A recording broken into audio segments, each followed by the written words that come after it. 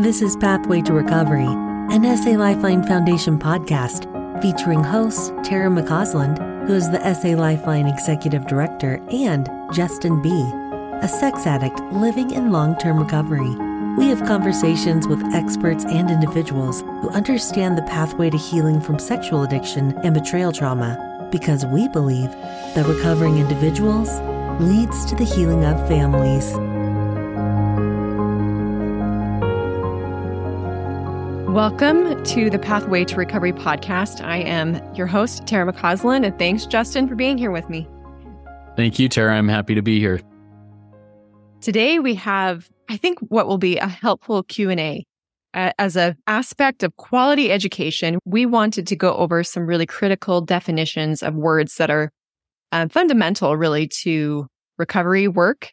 We will be discussing things like sobriety and sobriety definition, specific to SA Lifeline and SAL 12-step. We'll also be going over, again, key vocabulary, such as what is a trigger? What is a slip? What's the difference between a slip and a lapse and a relapse? I'm excited to get into this. Absolutely. We've got our work cut out for us. This is probably a lot for one Q&A, but we're going to give it our best shot.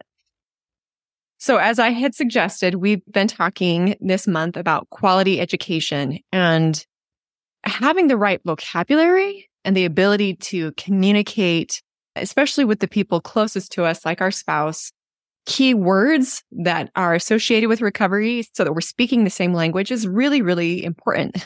Because otherwise there's confusion, there's frustration, there may be unspoken expectations because people are walking around with different definitions of words, and that's not helpful.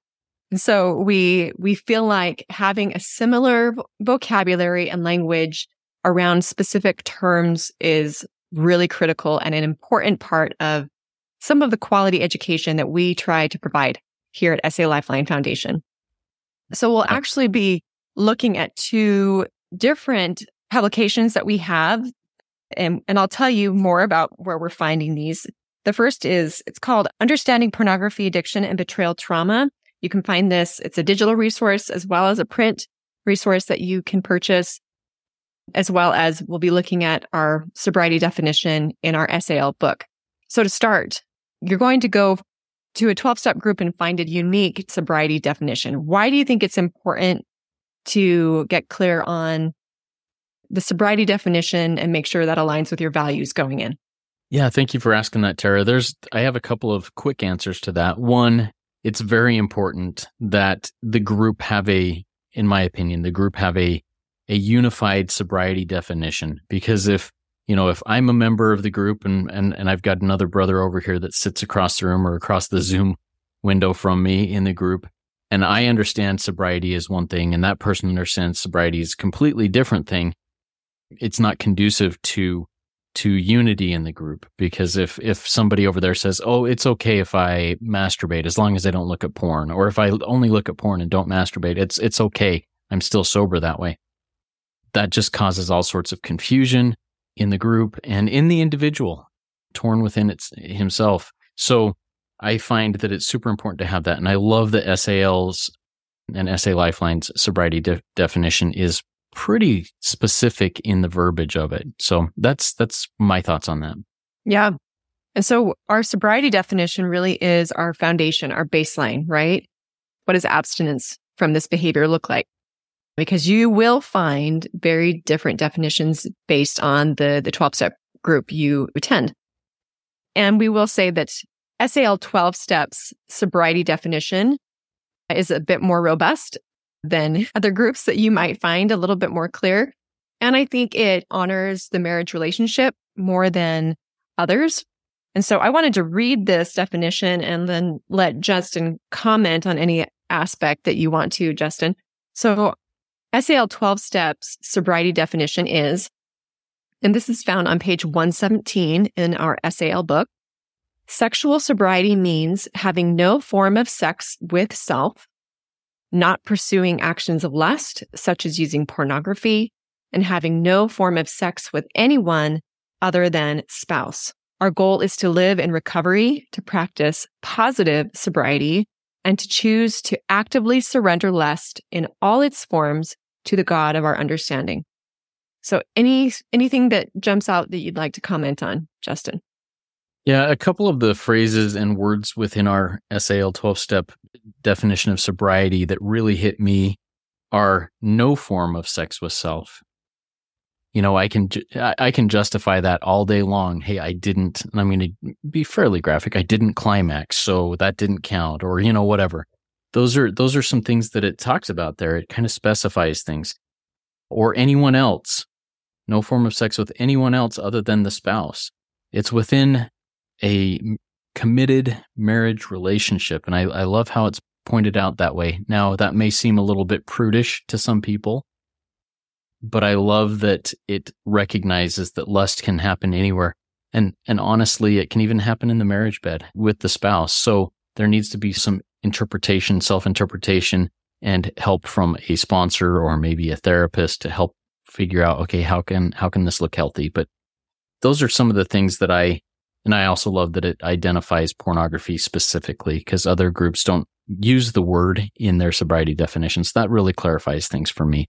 Mm-hmm. And I like that you point out that husband and wife need to get really clear within their relationship. Again, what does this really mean? What does this look like? So that this can be a strong baseline to move forward from. If you don't know, or if you disagree upon your definition of sobriety or abstinence in your marriage relationship, you're really, recovery work is already an uphill climb, but you're going to be butting heads if you cannot agree upon what abstinence looks like. Absolutely. And I think we're going to address this in a future episode, some healthy sexuality within marriage. But we'll talk a lot about that in the future, I'm sure. Yeah. And so using the sobriety definition kind of as a jumping point, again, as a baseline to measure by, some of these key definitions that we wanted to go over were, again, trigger. And what's the difference between also a slip, a lapse, and a relapse? Specifically, the slip, lapse, and relapse, those can really, if there is any muddiness around what those definitions are or what those words mean, there's a lot of heartache associated with miscommunication or different expectations around that. So on page 153 from our Understanding Pornography Addiction and Betrayal Trauma Manual, we have definitions of words and terms relating to sexual addiction. So that's where this is coming from. But this first one that I wanted to read was, we often talk in recovery about triggers. What is a trigger? Because sometimes it might be overused. So let's get clear on that. So a trigger is, according to SA Lifeline, an event, thought, image, dream, environment, sounds, or a host of other things which, when encountered, may prompt addict behavior and or acting out behavior. And I want to also mention that a trigger, also that's a word that the betrayed might use, and a trigger for a betrayed individual might be an event, thought, or image, dream that makes the trauma bubble up, so to speak. So any thoughts about trigger? Any commentary about that, Justin? Yeah, this word is one that, yes, triggers are a real thing. But one thing that I've come to realize in my life is that life is a trigger. I can be anywhere, anytime, doing anything. I can be in the holiest of holy places or the deepest, darkest place, and a trigger can happen. It's just how I respond to it. That's what recovery is about, is learning how to respond healthily to a trigger. Just because a trigger happens does not mean I'm a bad person, that my mind was in a bad place. A trigger happens no matter how solid I am in recovery. It's still going to happen. I'm going to have a trigger. And that's something that's really important to recognize. Whether I'm an addict in recovery, whether I'm a spouse in recovery from betrayal trauma, a trigger is going to happen whether I'm in a good place or not. I love that, because I think sometimes we want to believe that we can have a trigger-free life or a trigger-free environment. And you're absolutely right. We can be triggered by so many different things. And I often hear from women like, oh, I was in a meeting and that was triggering to me, like the language in the book or whatever. And we want to be sympathetic and empathetic to the reality that sometimes language is triggering to the betrayed or for the addicted. There are certain environments that are really challenging, and we know best what particular environments are very triggering and to avoid those, but we cannot whitewash our world and have it trigger free. And so we have to then be able to, in recovery, recognize, okay, what now? And what are my tools so that I can get back into a place of serenity? Absolutely. Yeah. We won't say any more about that just for the sake of time. But let's move to the next word we wanted to define, which is slip. Do you want to read the definition of that? Thank you, Tara. I'm happy to read that. Slip, and this is from that same page that was referenced earlier. Accidental exposure to a triggering event, which is then acted on by choosing to pursue addict behavior and or acting out behavior or trauma behavior, then acknowledging the behavior to one's sponsor within a predetermined window of time. The sooner the acknowledgement happens to the actual behavior, the better, but no more than 24 hours. Yeah, so I'll jump in here and talk a little bit about this. I love how we just go right up here. Accidental exposure to a triggering event, which actually means life. Life happens. Now, just because I have an accidental exposure to a triggering event does not mean that I've slipped. The next phrase is, then I act on it by choosing to pursue some addictive behavior. Now, I'm not pursuing it to the boundaries or the definition of sobriety that we've just talked about. I'm taking a second look. I'm letting my thoughts linger on what I saw.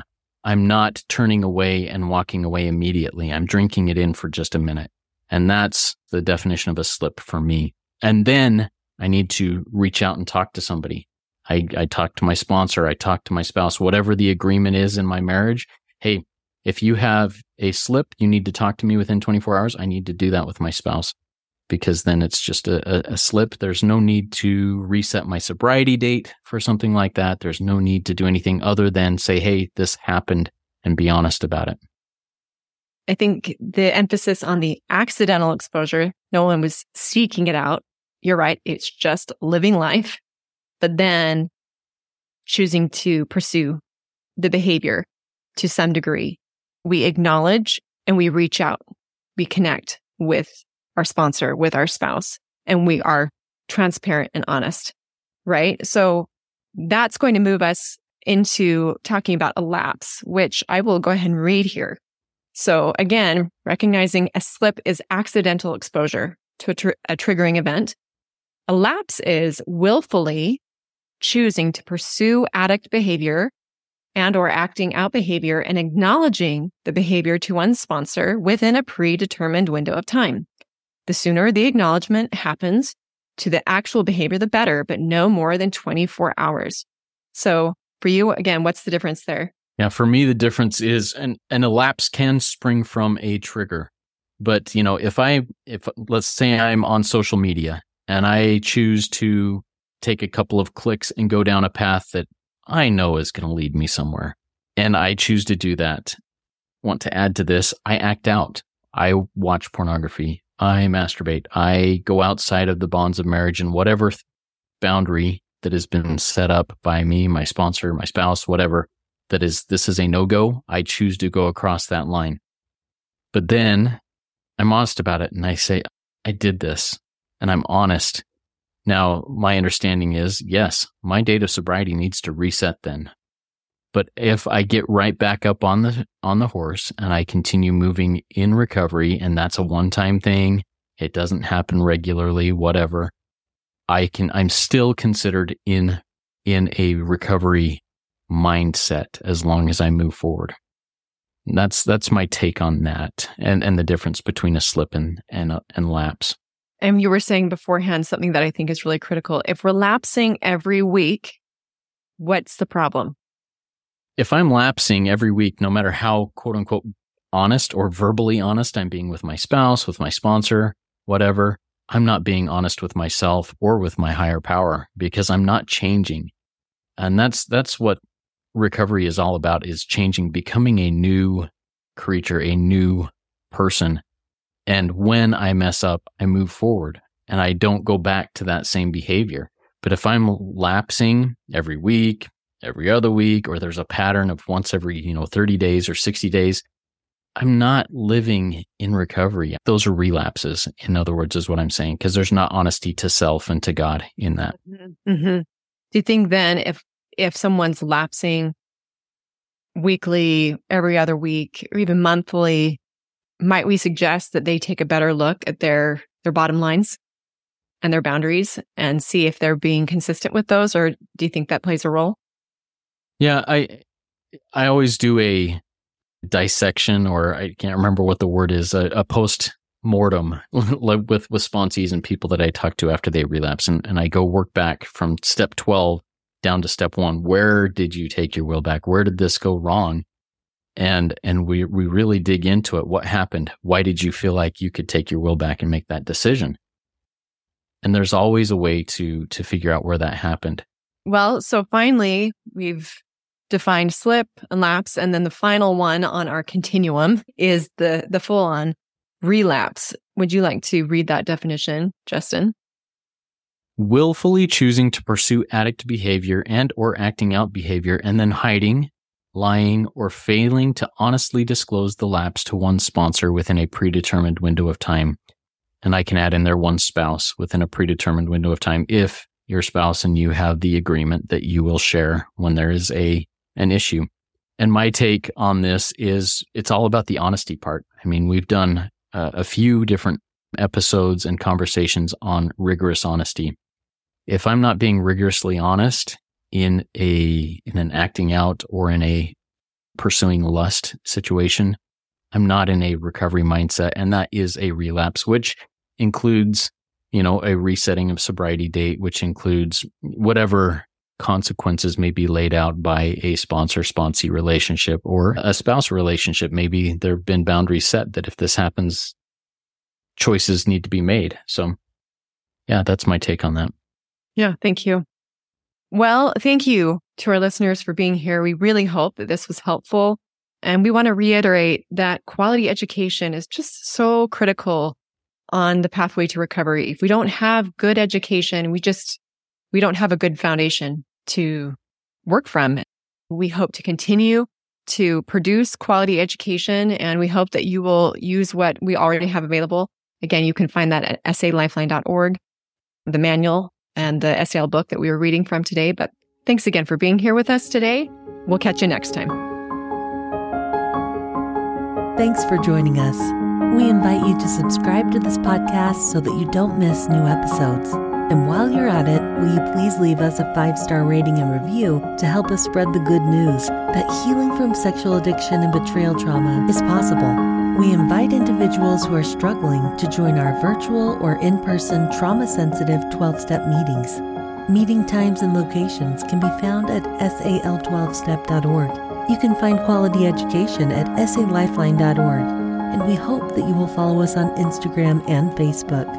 SA Lifeline is a 501c3 nonprofit organization, and we welcome donations.